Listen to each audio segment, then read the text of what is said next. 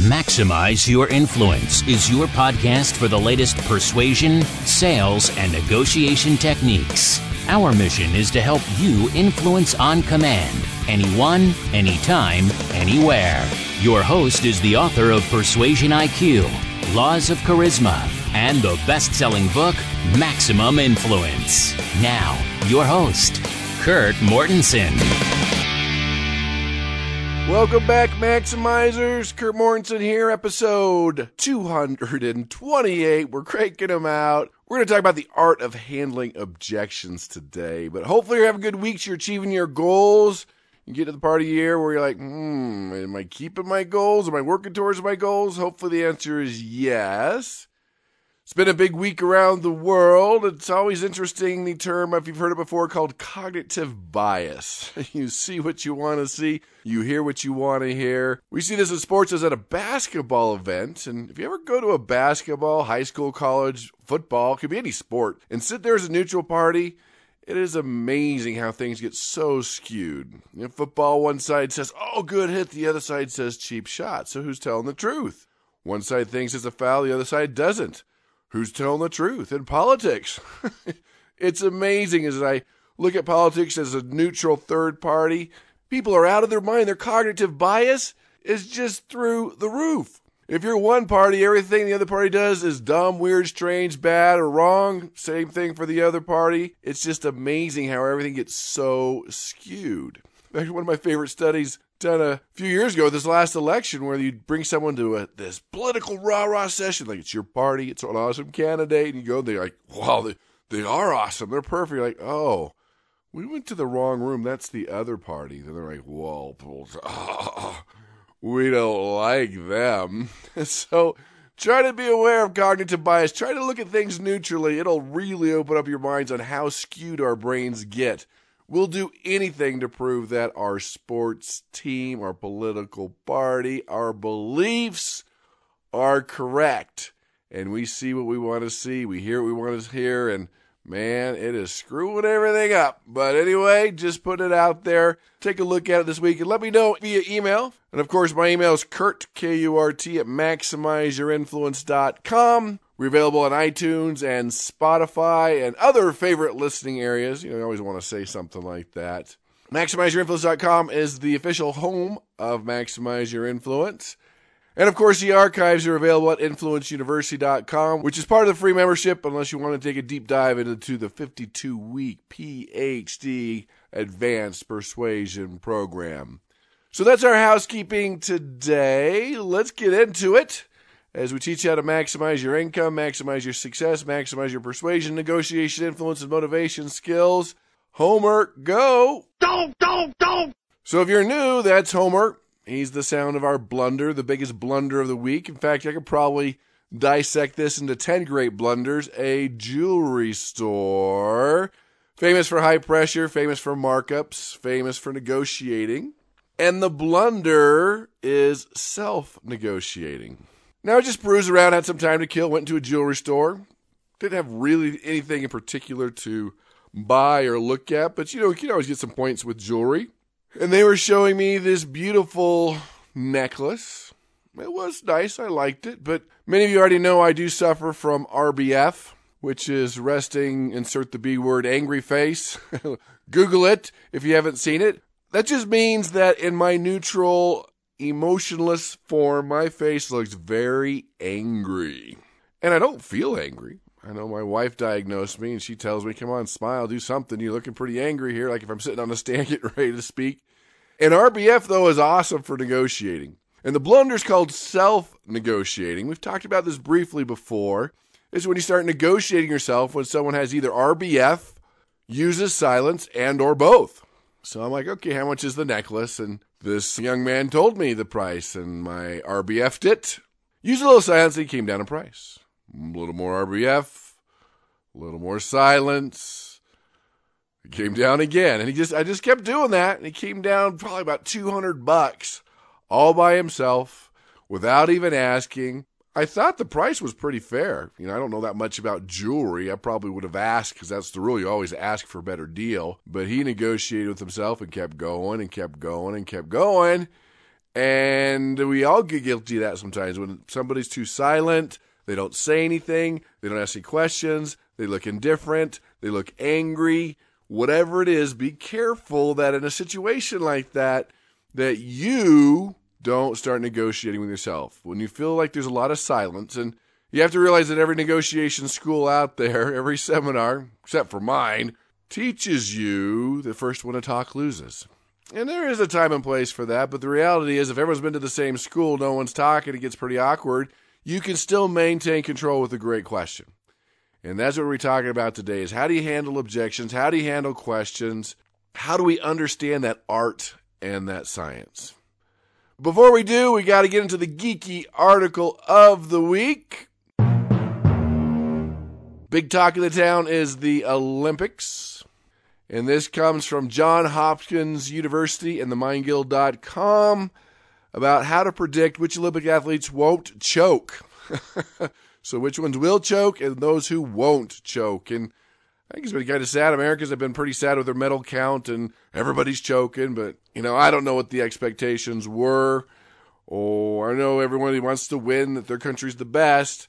But as you know, that mental programming is more important than the physical programming with any aspect of life, especially at that level in those Olympics. So this is Dr. Vikram Chib. Hopefully I said that right. He said the people that can maintain a very stable reward activity tend to be the ones that don't choke under pressure. He is a professor of biomedical engineering, at Johns Hopkins that we talked about. And he looks at different ways that incentives will motivate performance.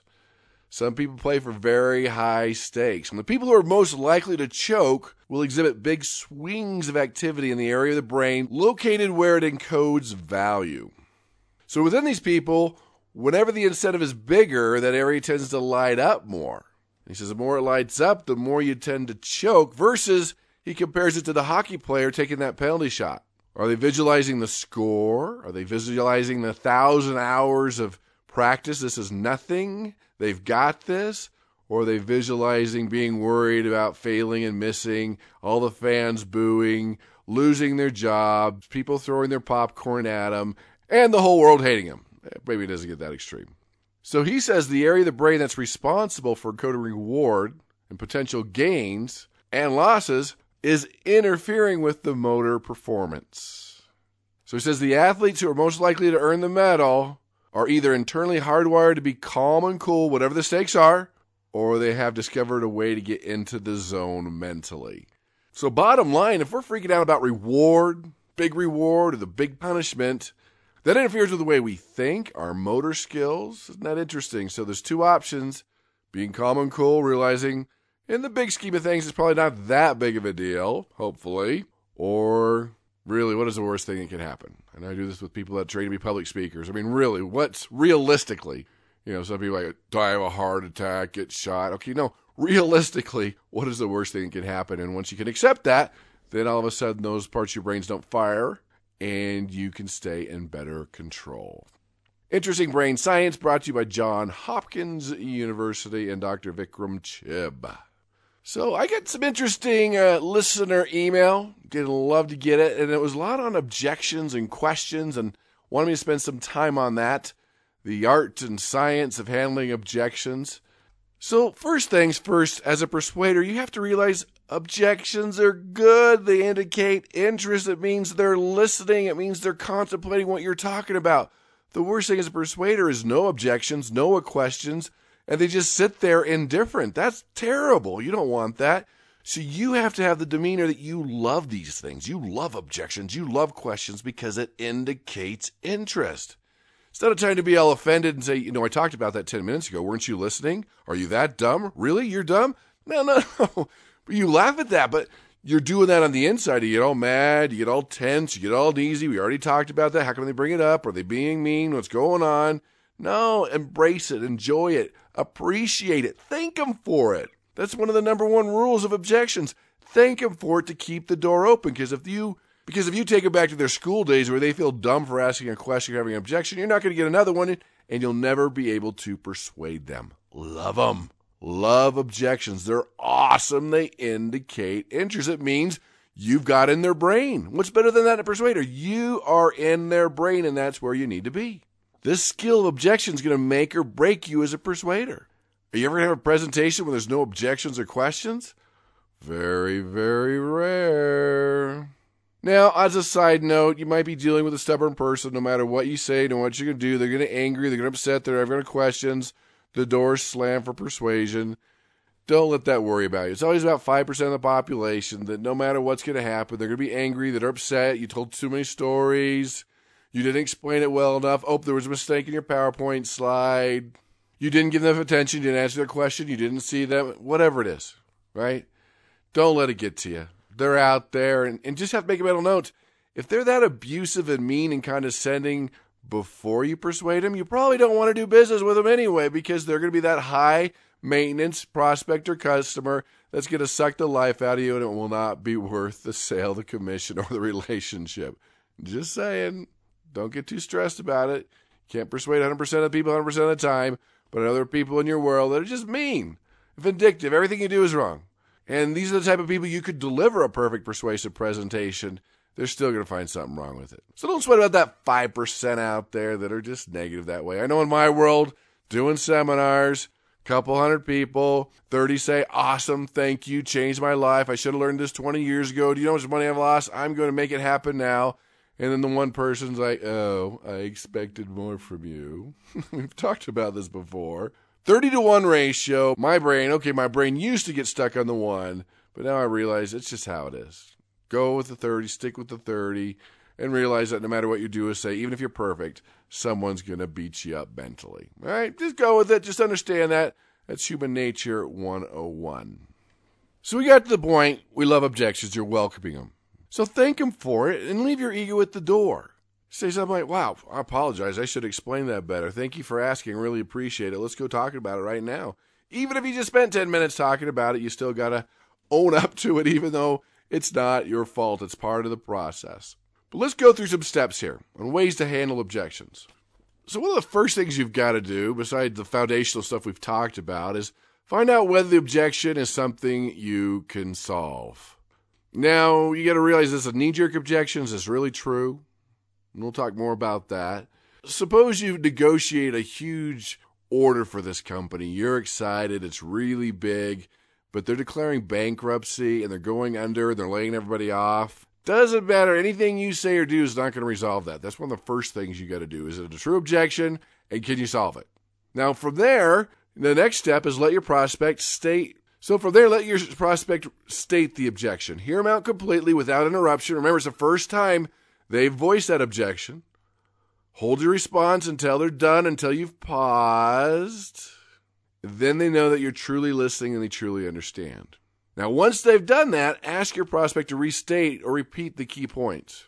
This is called the replay. And when they replay the objection and they restate it, or you help them restate it, it becomes clear in both your minds. And a lot of times they'll say, well, not quite, and they'll adjust it and fine-tune it. Nothing's worse than solving the wrong objection.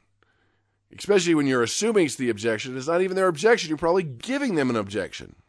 So when you allow them to repeat their concern, it also gives you time to think about the response and to determine what type of objection this really is and the best time to solve it. And I've already talked about always compliment your prospect on the objection. You appreciate a good question, a good objection. Thank you, appreciate it. Stay calm, right? Don't get upset. They're not attacking you personally. Even if they are, you shouldn't get upset anyway. And don't ever interrupt or be condescending. Show them the empathy that they deserve.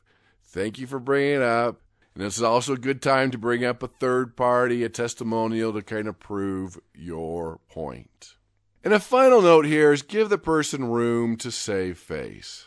People will often change their minds and agree with you later. Because if you back them into a corner, you give them a little room to change their minds, see a different point of view, then that no could become a yes, or that maybe can turn into a yes. Because if they feel dumb and you think it's a bad question, you're not going to be able to persuade them. You're not going to be able to persuade them. That slams the door of persuasion. And sometimes, listen closely here, you might need to create a different yes. If they're like, no, don't think so, the more no's you get, the harder it is to turn that no into a yes. So a couple things you can do. The first is, if you feel a no coming on, just say, well, let's revisit this in a few weeks. So I'll do a little more research, crunch a few more numbers. So you don't get a no. That's easy to turn to the yes. But if you keep getting the no, no, no, come up with a different yes. All right, Kurt, what does that mean? Well, let me tell you. For example, if they want to buy a big machine and you're trying to go through accounting to get this big machine, whatever, it's very expensive. They know it's no, no, no, no. Come on, let's buy it. We got to buy it. No, no, no. They've said no so many times, you're going to get a no matter what. Change the yes. Well, let's lease a machine. You don't care. You're getting the machine, lease it. So they don't have to go back and save face. It's something different. It's a different type of yes. And sometimes it's easier to get a different yes than the yes you've been trying to get over and over again. So if you're having a challenge figuring, okay, is this a knee-jerk, fake, lie objection, or is this a true objection? Go back to episode 208 in the archives at influenceuniversity.com, and you can listen to that episode. But let me add some final notes here. You've heard me talk about inoculation before. That is pre-solving objections before they happen. Why is it called inoculation? Just because, like the shot in the medical field, it's a weak form of the disease. It gives you the antibodies to fight off the strong form of the disease. So if you know with 99% accuracy that a objection is coming up, pre-solve it before it even comes up.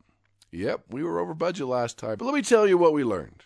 Yeah, we are the most expensive on the market, but you know what? When you divide that by 5 years, we're actually one of the least expensive ones on the market. You inoculate your kids against drug dealers. Yeah, they're going to make you feel dumb. This is what you say. This is what you do. Right? Give them the antibodies to be able to do it. Lawyers. Hey, my client's mean, ugly, and a bad member of society, and that's true. But that's not why they're on trial here today. Right? That is what you want to do. It's called the inoculation. Gangs do this. They inoculate the new people. Yeah, this is what your parents are going to say. This is what the school district is going to say. This is what police officers are going to say. That's the negative side, but that's what they use. So inoculation increases your credibility and your ability to persuade. You basically prepare your audience in advance about the negative things someone could say about you, your product, your service, idea, your company. So when it is said, they have the ammunition, the antibodies, the information they need to refute whatever's coming at them. Network marketers. Yeah, Uncle Frank's going to call you dumb. We'll call it a pyramid scheme. But the reality is, here's the truth. So when that happens, they don't go hide in a closet. They know exactly what to do, say, and think. Study was done with the group of people that were about to be persuaded. The intention was to change their minds on a certain topic. One group was told they were going to be exposed to a message that would attempt to persuade them, and the other group did not receive the same warning. The results showed that the group that was warned up front were actually persuaded less than the group that did not receive the warning. Hence, the group that was told they were going to be persuaded developed resistance before the message even started. This is why you never start your presentation with, today I'm going to persuade you. So you got to be careful about what you plant.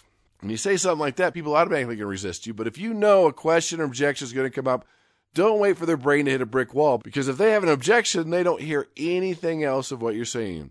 I'm not saying come up with every potential objection, just the one or two maybe you know for sure that are coming up. That's what makes the difference. And that's another point. If you see their face that they're confused, they're not quite sure, they're getting angry, it's time to stop and figure it out because they're not listening anyway. They're stuck on that question or objection.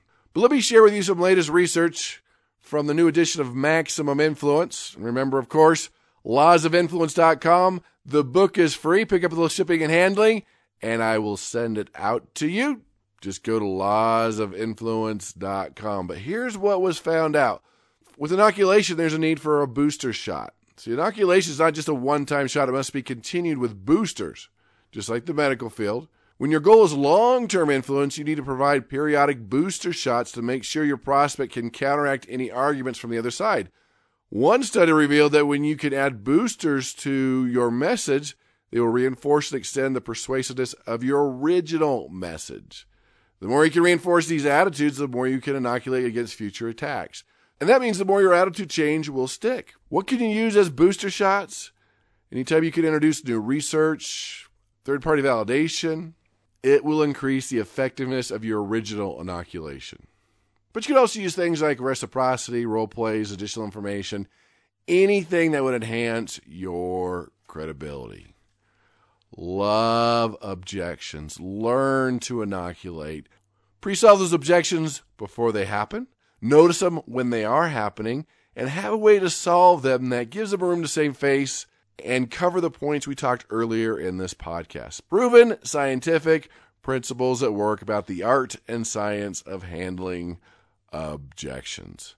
Thanks for listening. Make sure you hit like. Make sure you tell your friends. Make sure you find us on Twitter at InfluenceMax, and of course on Pinterest and Facebook at Maximize Your Influence. Also there on YouTube.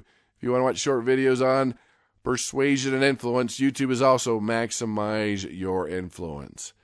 Great persuaders solve objections before they happen. They can notice when they're happening, and they solve them in such a way where the person is grateful and thankful that they asked the question. Work on these skills this week, master them, and go out and persuade with power.